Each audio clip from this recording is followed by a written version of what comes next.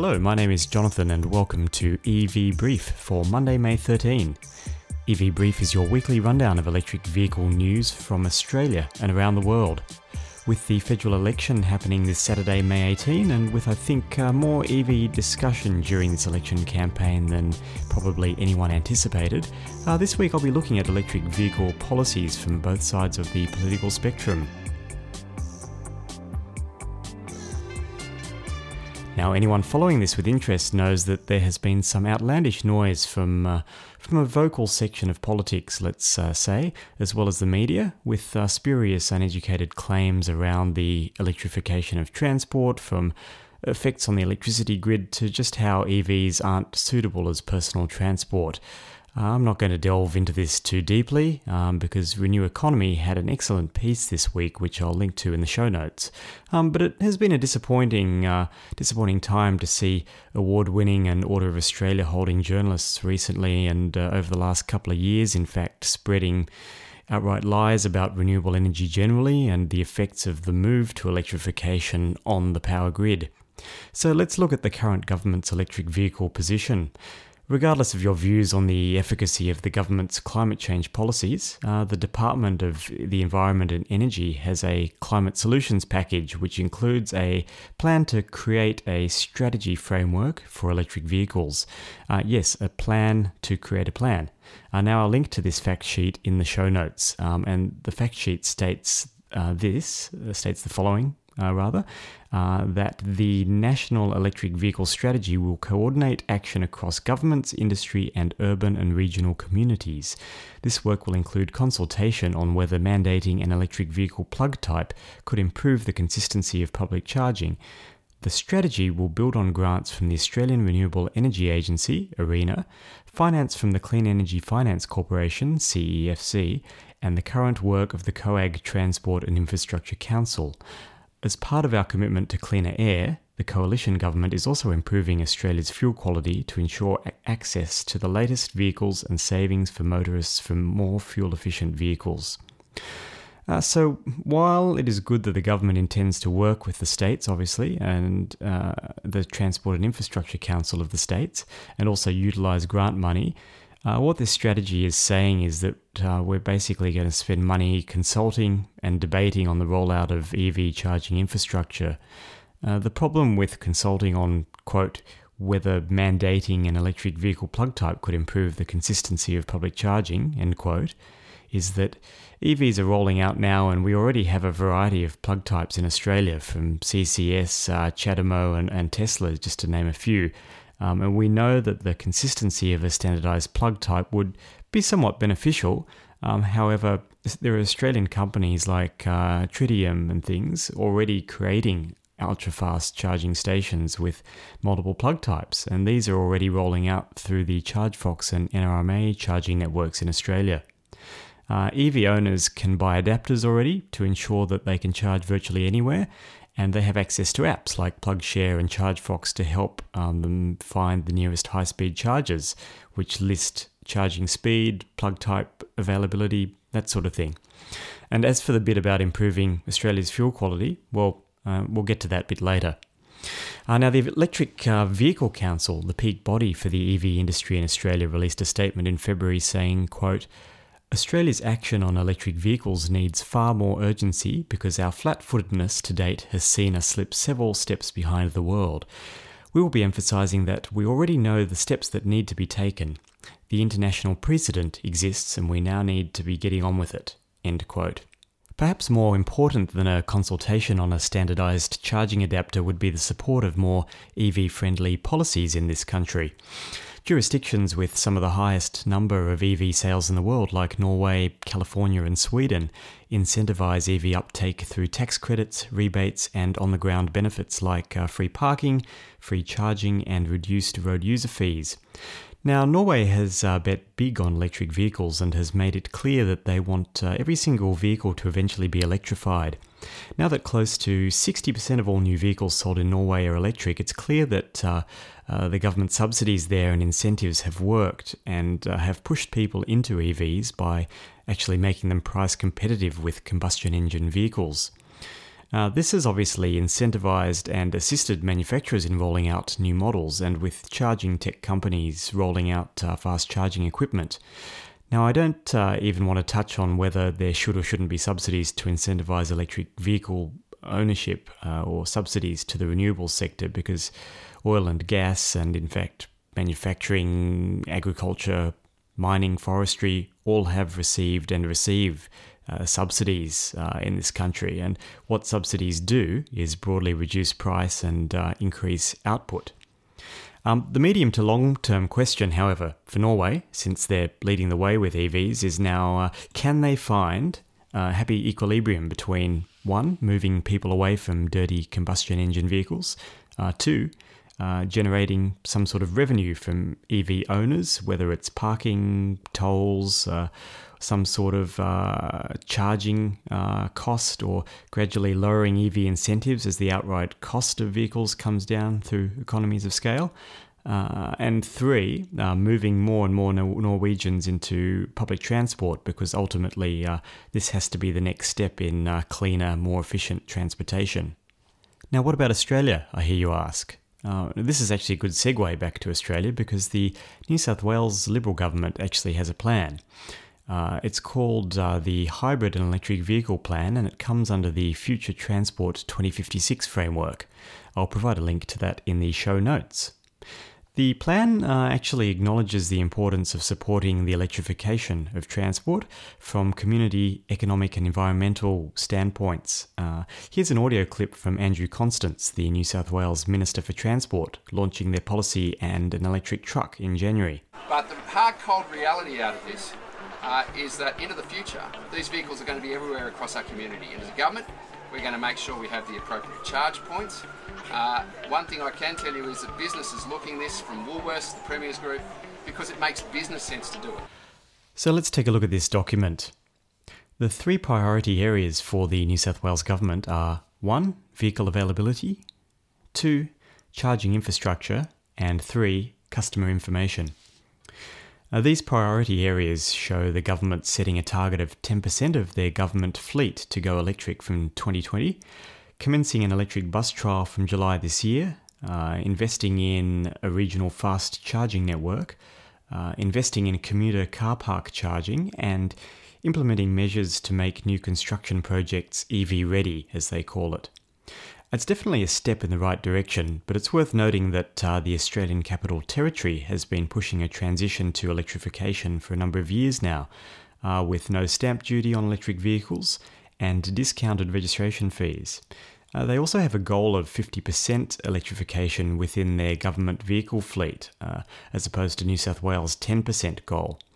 I think because the ACT government is also effectively the local government or council, they are able to more efficiently implement strategies for the whole of Canberra across all levels of government, such as allowing zero-emissions vehicles to use transit lanes for a phase-in period, creating regulations around a zero-emissions vehicle parking scheme, and mandating EV charging in all new multi-unit developments.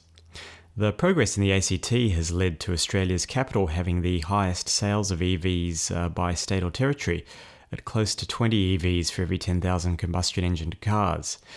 Even though this figure excludes Teslas, since Tesla doesn't report sales figures, it still means EVs are a tiny percentage at the moment of total vehicle sales in Australia. And this is where the Australian Labor Party comes in. With a solid EV policy base and climate change mitigation action plan, the Labor Party has a clear, concise argument for why we need to transition to a clean economy. Labor's policy document states, quote, Australia is one of the only countries in the OECD that does not have a policy on vehicle emissions standards. According to the government, this means Australians will be paying as much as $500 each year more in petrol than they should be, as well as seeing pollution on our roads skyrocket. End of quote. Let's go over some of their policies. Firstly, Labor aims to have an EV sales target of 50% of the total vehicle sales by 2030, and they also plan to establish a $200 million fund to deliver 200 new fast charging stations in regional Australian areas, though they haven't stated just how quick their definition of fast is. They want to work with the states and industry to develop an EV manufacturing sector, and also crucially to finally bring emissions standards to Australia. Labor acknowledges that EVs have a huge potential to reduce pollution, though disappointingly there is no plan around the electrification of heavy vehicles and public transport vehicles. Labor's EV policy white paper states, quote, "While there is currently no commercially viable alternative to the internal combustion engine when it comes to powering heavy vehicles, emission reduction can be achieved by modernising the Australian trucking fleet," end quote.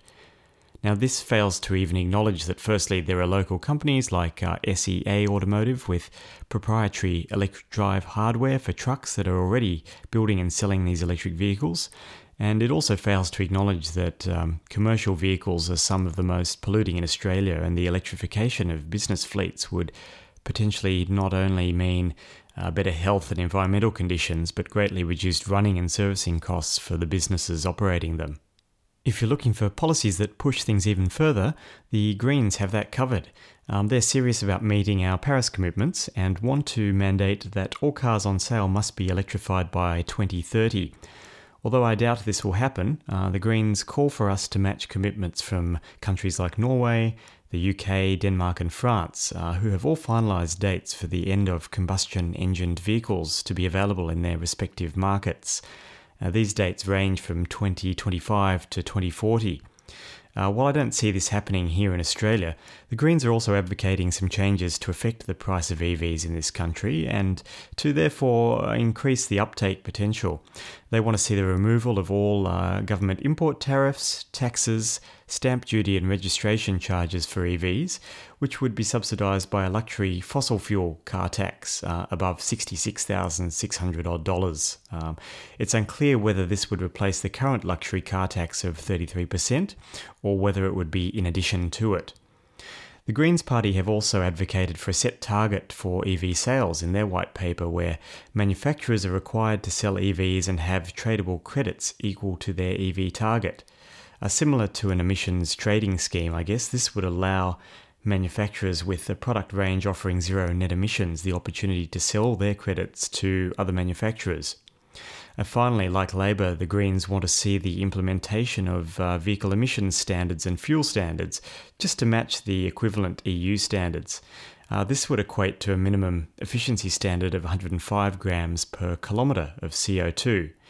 At the moment in the Australian market, in terms of traditional combustion engine vehicles, this figure equates to something like a small Skoda Fabia or a Peugeot 208.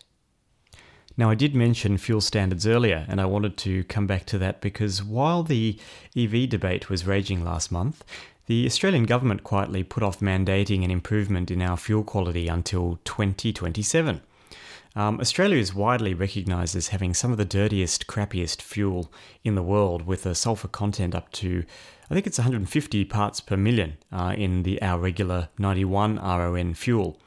Now, the European standard is 1/15 of that at 10 parts per million. Unsurprisingly, the oil industry was the ones who asked the Australian government for 8 years to update their refineries to meet new standards, and the government happily obliged. There's no word from Labor regarding whether they would push for change earlier, but the bottom line is that fuel in Australia is causing more pollution than it needs to, with even premium fuels having 5 times the sulphur levels of EU equivalents. So Labor, Liberal or Green, where do we stand, and what's the future for electrified mobility in Australia? Senior economist Matt Goodenough from the Australia Institute says, quote, "The best thing we can do is subsidise early on and tailor it off as there is more and more uptake, until eventually it vanishes.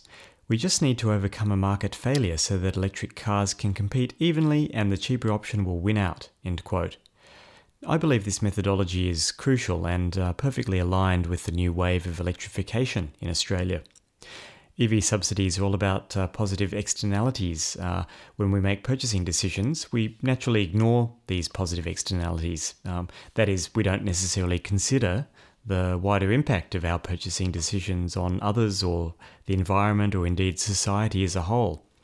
Okay, so here's an example. Let's say you have a neighbour called Joe, and Joe is against EV subsidies and chooses to drive a V8.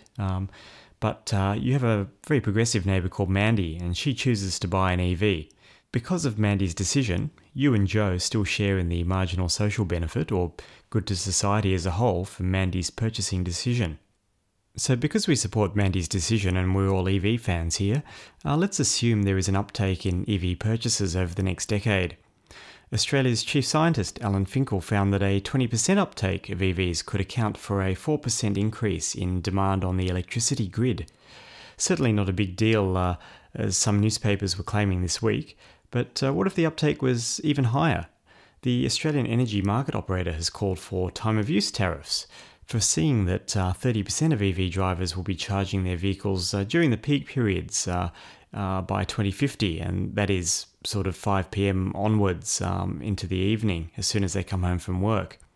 Now, power provider PowerShop has foreseen this and is already doing something about it and leading Australia by offering Queensland EV drivers with a smart meter the opportunity to pay only 9.9 cents per kilowatt hour if they charge between midnight and 4 a.m. This is less than a third of the price of the peak weekday afternoon charge, and would certainly encourage most people to delay their charging until overnight. This is available now in Queensland if you have a smart meter and an EV. Now, whatever happens at next week's federal election, I'm sure that electric vehicle technology is here to stay in Australia. ChargeFox opened their first ultra-rapid 350 kilowatt charger in Brisbane last week. Most major manufacturers are now offering some sort of electrification in their local product lineups, and Australians are certainly engaged in the conversation around renewables, EVs and home battery storage now more than ever. There's certainly plenty of dedicated YouTubers and bloggers and journalists focusing their attention on EVs in this country. And I, for one, can't wait to join the revolution and purchase one myself. Well, thank you for tuning in to EV Brief for this pre-election special. I'd like to know your thoughts and of course would love to keep the discussion going, so please get in touch via the evbrief@gmail.com and hit me up on Twitter at evbriefpodcast if you have any questions or comments about today's show. Links to articles I've discussed today will be available in the show notes. If you enjoyed the show, please subscribe on your favourite podcast app, share with others who are also interested in the conversation, and leave a review if you have the time. My name is Jonathan, and wherever you're going and whatever you're driving, have a great week.